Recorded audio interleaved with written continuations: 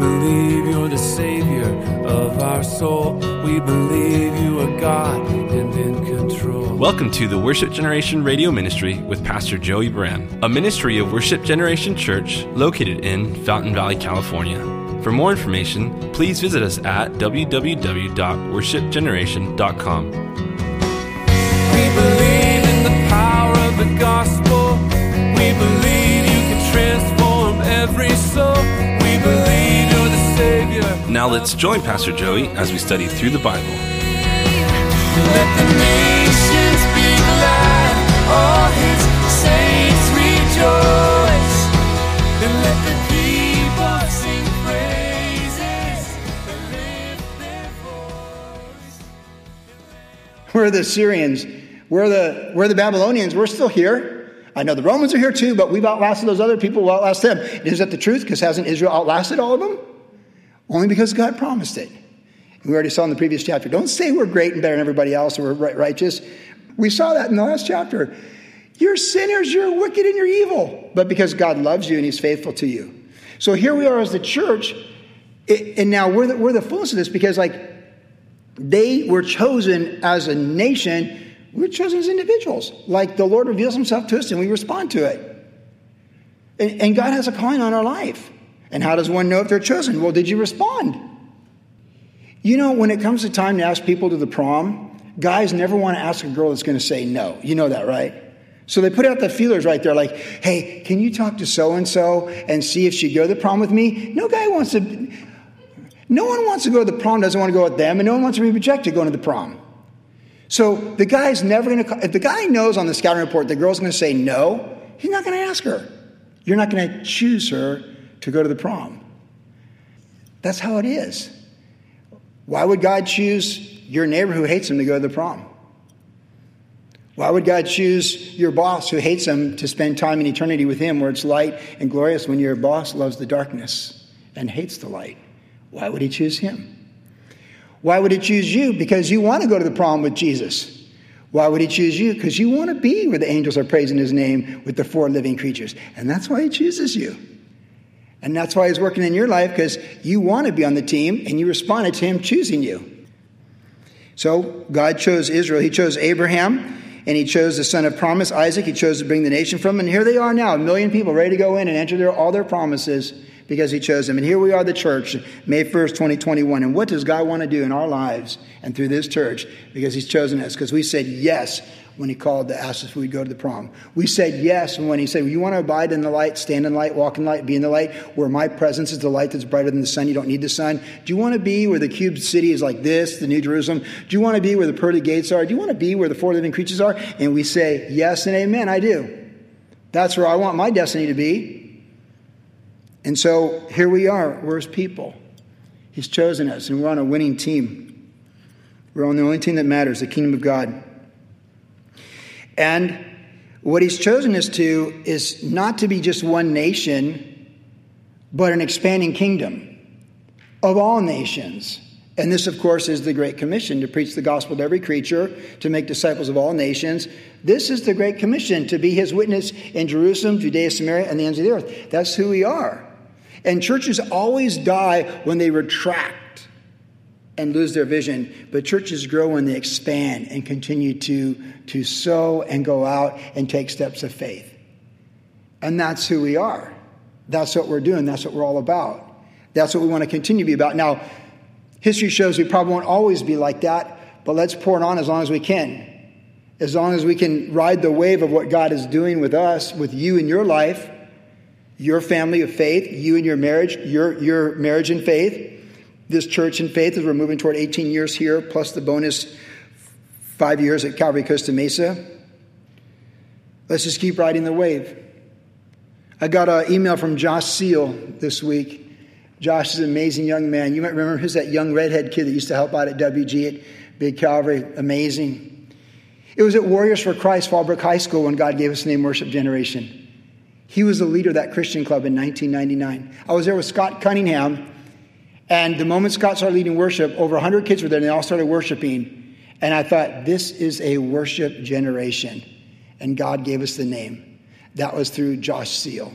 he set that up, and I was there. I'd been there the year before. There was 30 kids. In 1998, there was about 30 kids in that group. And then the next year, it was 99 was 30 kids. In 2000, March 2000, it was over 100 kids in that group. And I turned to Scott Cunningham, and of course, we were both 20 years younger back then. And I said, God is doing something really special. It's a worship generation. And that's right when Scott came up and came on staff with Brian and Chuck and all of us there in that month of March in 2000, right after the end of the world with Y2K. Remember that one? Yeah. So as I got this email from Josh Seal, he talked about different people that influenced his life. He talked about my influence on his life and said some kind things. But I hadn't heard from him in 15 years. He had been in touch with Sarah Yardley in England, who, of course, is old worship generation as well, sets up the Creation Fest and all that stuff, who we support on a regular basis. But I was thinking, because this is what you do when you've been in ministry for a long time, and I was thinking about worship generation, which essentially is 23 years. At one time we had, Jeremy Camp at 20, Phil Wickham at 16, Jack was in kindergarten, Scott Cunningham was very young, Tim Chaddock was very young before he'd gone to do all this stuff. We saw these amazing people. Bobby Brown, who comes, he was like, I think was he 19 even? I don't even know. He was so young. And there was a season where we had all the music. We had the 3 CDs. We did all the stuff. We went to over 400 churches in 3 years doing outreaches. And then God that ran its course. And then he brought us here. We've been here for 18 years. And there was a season where we had all the young kids, and we did all these things. And we planted this church. We planted that church. And all these people went out and did these different things. We've always been globally minded, but we had the season. And then it just came to a place where we all got older. And thank you all you young people who stick around. Makes me look good. Thank you. But that's not why I say that.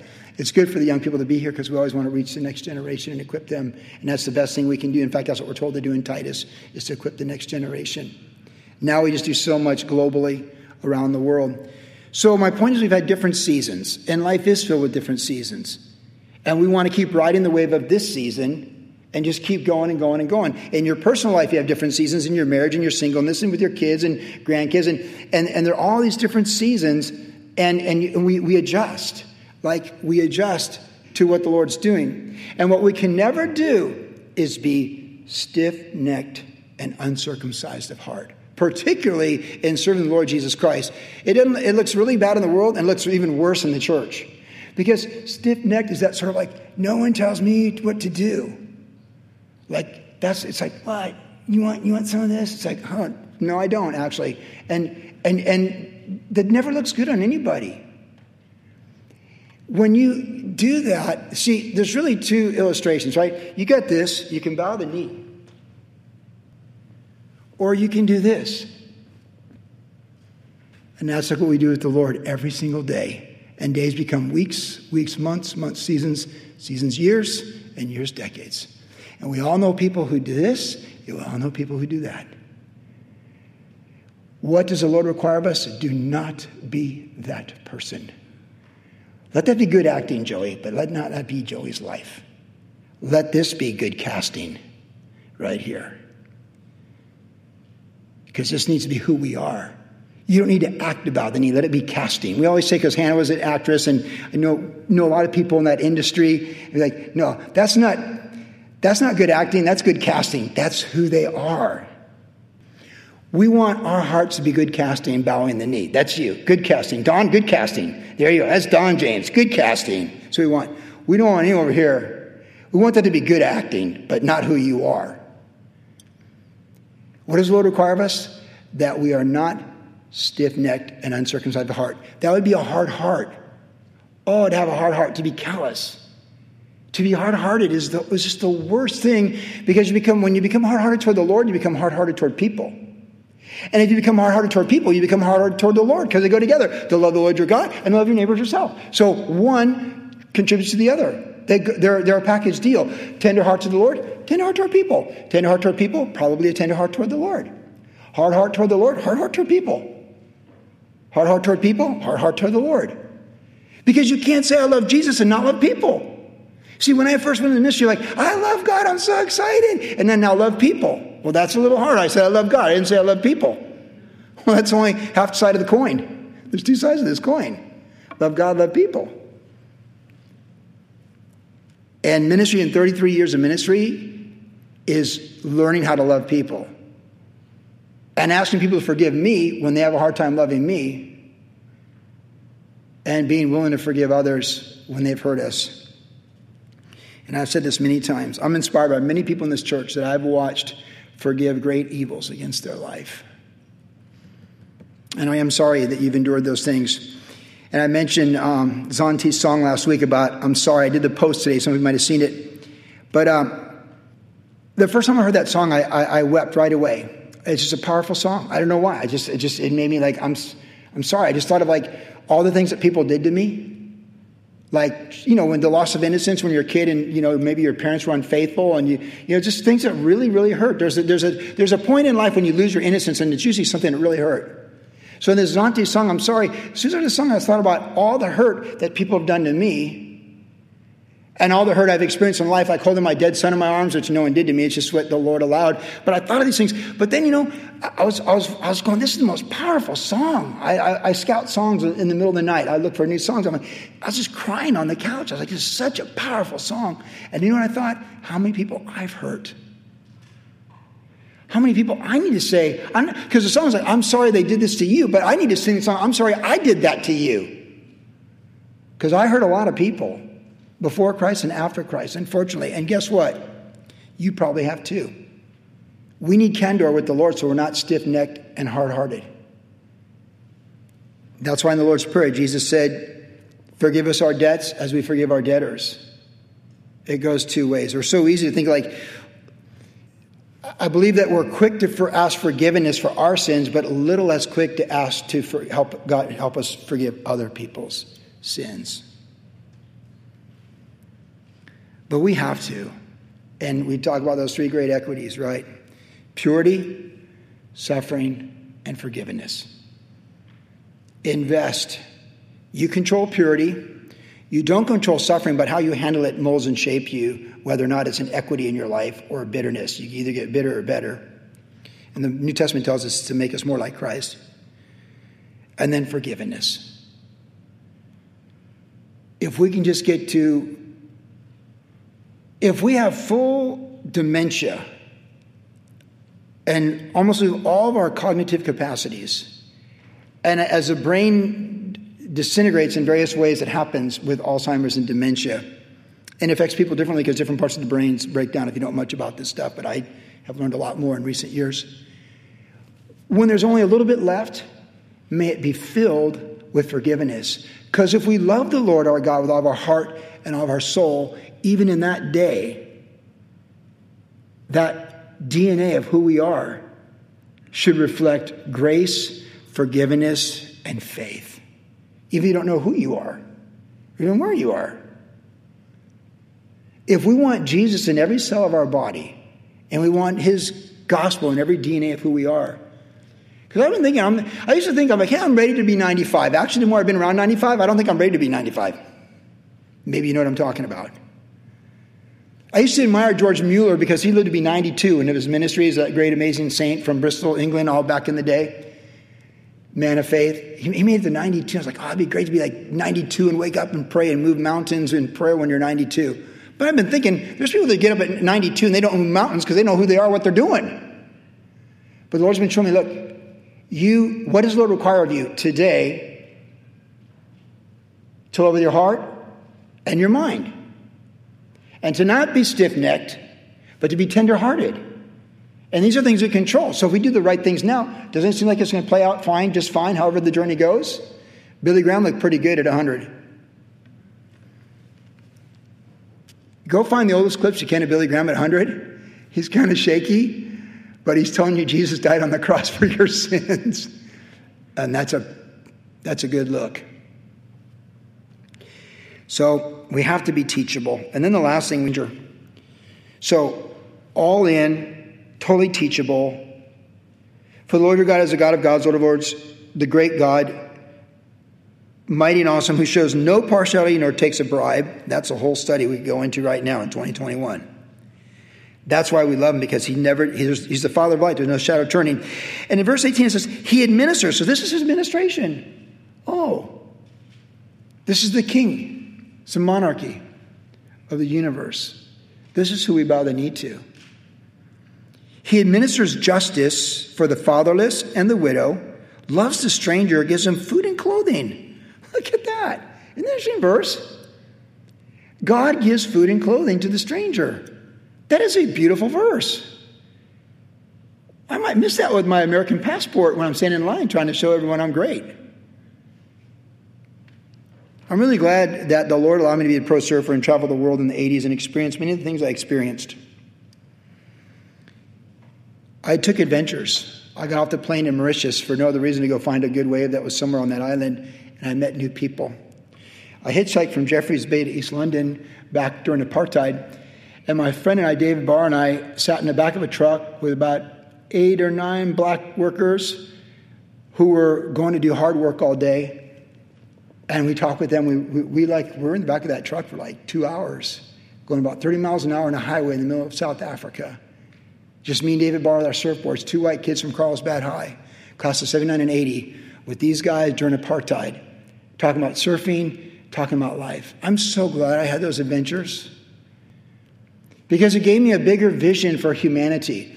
And like I said Tuesday night, I'm so glad God told me to learn Spanish for no reason. Well, of course, it's never for no reason. But of all the things that you could benefit, listen, let me tell you something. You've never learned a foreign language. This is what happens when you learn a foreign language. You immediately identify with the people. In learning Russian, and I continue to learn it, I'm understanding Slavic people groups. I'm understanding Ukraine. I'm understanding the history of Russia. I'm understanding the Russian mindset. And you don't learn the language for people you don't like. That's pretty unusual to do. The motivation is love. So if you're learning a language, I learned Spanish for the motivation of love. To tell people that are Spanish-speaking primarily that God loves them and Jesus died on the cross for them. My motives were good. And plus the Lord told me to do it. But I'm really glad in 2010 God said learn Spanish. Because in doing so, I just feel a ton of love for the people that come here legally or illegally. Yes, I think they should come legally, but I understand why they do come illegally. And I would too if I had no chance in the world. I sat in the back of that truck in South Africa. Those guys had no chance for anything other than that. There's people we support in ministry. They have no chance. They cannot create an opportunity for themselves like we can in America. They just cannot. There's an orphanage in Uganda that I've been following on Instagram for a few months. Somehow they followed me, probably through Ebenezer and the Ethiopian orphanage we've been a part of for years. And, it's like they got like 7 followers or something. And he's showing these kids, and they have nothing. And he put this thing about needing school supplies. So I DM'd him, direct message, like, hey, what's the... And he got back with me. And the Lord said, help him. Don't talk it, walk it. Help this guy. He's a pastor.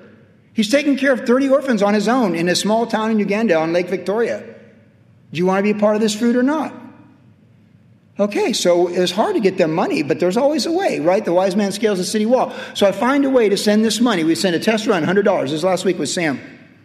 Goes through, he confirms he got it. Thank you, brother, so grateful. Encouraging words I sent to him. Okay, now let's send more than that. Let's add a 0 to that or whatever. And a day later, he sends me photos of the kids eating their first full meal. And they got a big sign, thank you, Joey Baran. No, it's worship generation. See, I lost my prize already in eternity, but you still have yours. You still have yours. They gave me credit, but they didn't give you credit. And you're the one. It wasn't my money. It was WG money. Sam, I sent a picture to my family. My kids were blown away because all my kids are very much involved in these things. I sent it to Sam. He said he cried. He was teaching over at Calvary that day. I just cried. And I just remember he posted a shot the other day. The kids got mattresses, these little mattresses. I'm telling you, if you Google that city they're in, you can't just find a way to create revenue and buy mattresses and school books and food. I mean, the opportunities we have here with that American passport, these things we have, they just don't exist in most of the world. It just doesn't work like that. So Jesus has given us a great opportunity. To whom much is given, much is required. And that's why the whole world still wants to come to this country. Many of the people we support in missions, Calvary Costa Mesa supports in missions, when you read about what they're doing in these different countries, you'll see almost a good portion of them are involved with refugee relief. You notice that? Tammy, you would know that because you go through that book. I mean, the world's been moving all over the place in the last 10 years. We just sent money to Jeremy Camp's ministry, Speaking Louder. Why? Well, because we love Jeremy, but not just because of that, but because they're doing a new initiative in Lebanon with Syrian refugees have been displaced now for 10 years. What does the Lord require of you? Well, most of us are not going to get on a plane and fly to Beirut with cash. But our friend Jeremy Camp has found a way to be in Lebanon and to bless those people. And we have a saying in giving money, because we like to give money: make it easy for us to give you money. Uganda was hard, but God said, hey, get it done. But now it's in place so we can do it again. Jeremy Camp, click here. Of course, Jeremy's Jeremy. If you know him, he's dialed in.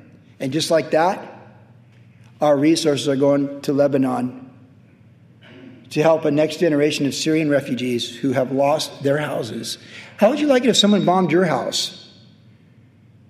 How about this home group? How about our home group? What if just chaos came? And we had to flee everything we knew and go to everything we didn't know.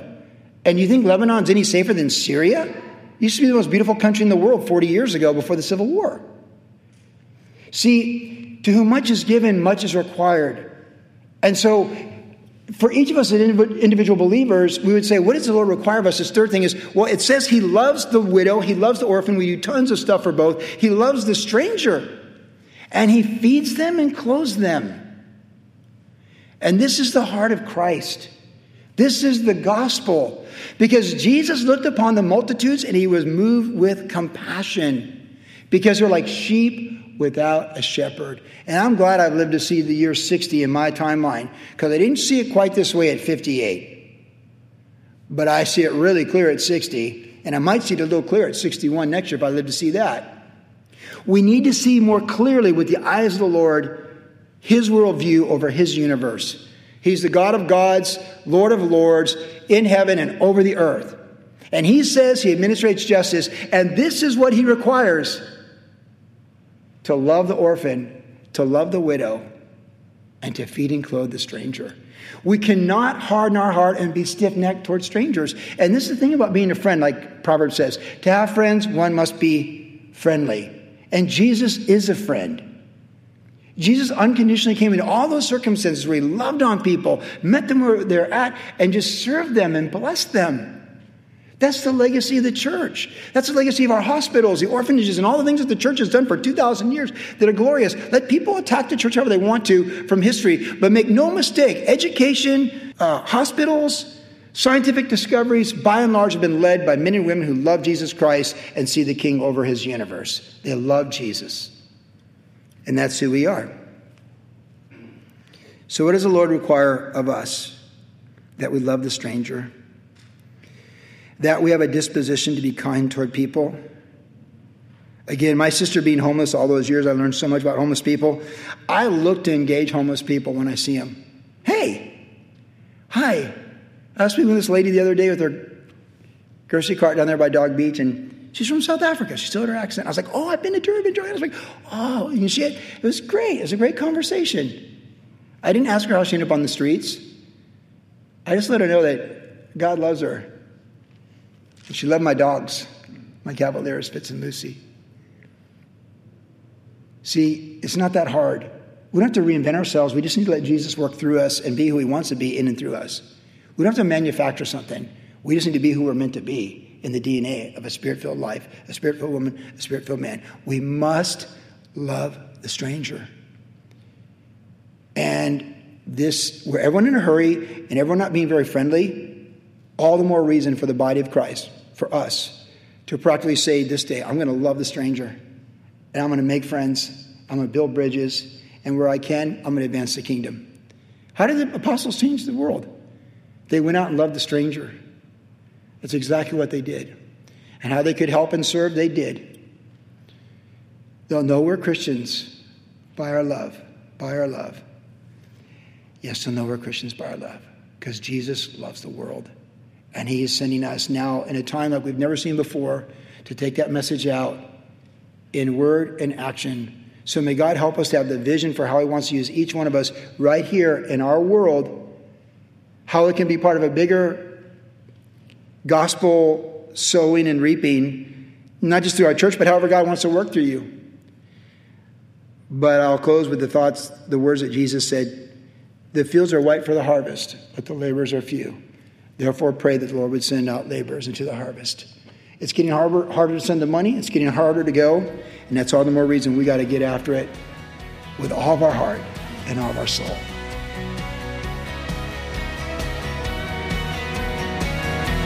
You've been listening to the Worship Generation Radio Ministry with Pastor Joey Baran. If you would like more information about the ministry of Worship Generation, visit us online at www.worshipgeneration.com, where you can listen to the podcast of today's entire message. Worship Generation is located at 10350 Ellis Avenue in Fountain Valley, California. Our service times are Saturday evenings at 6 p.m. and Tuesdays at 7 p.m. And also follow Pastor Joey on Instagram under the tag name @JoeyBaran. Thanks for listening, and God bless. Not ashamed of the gospel.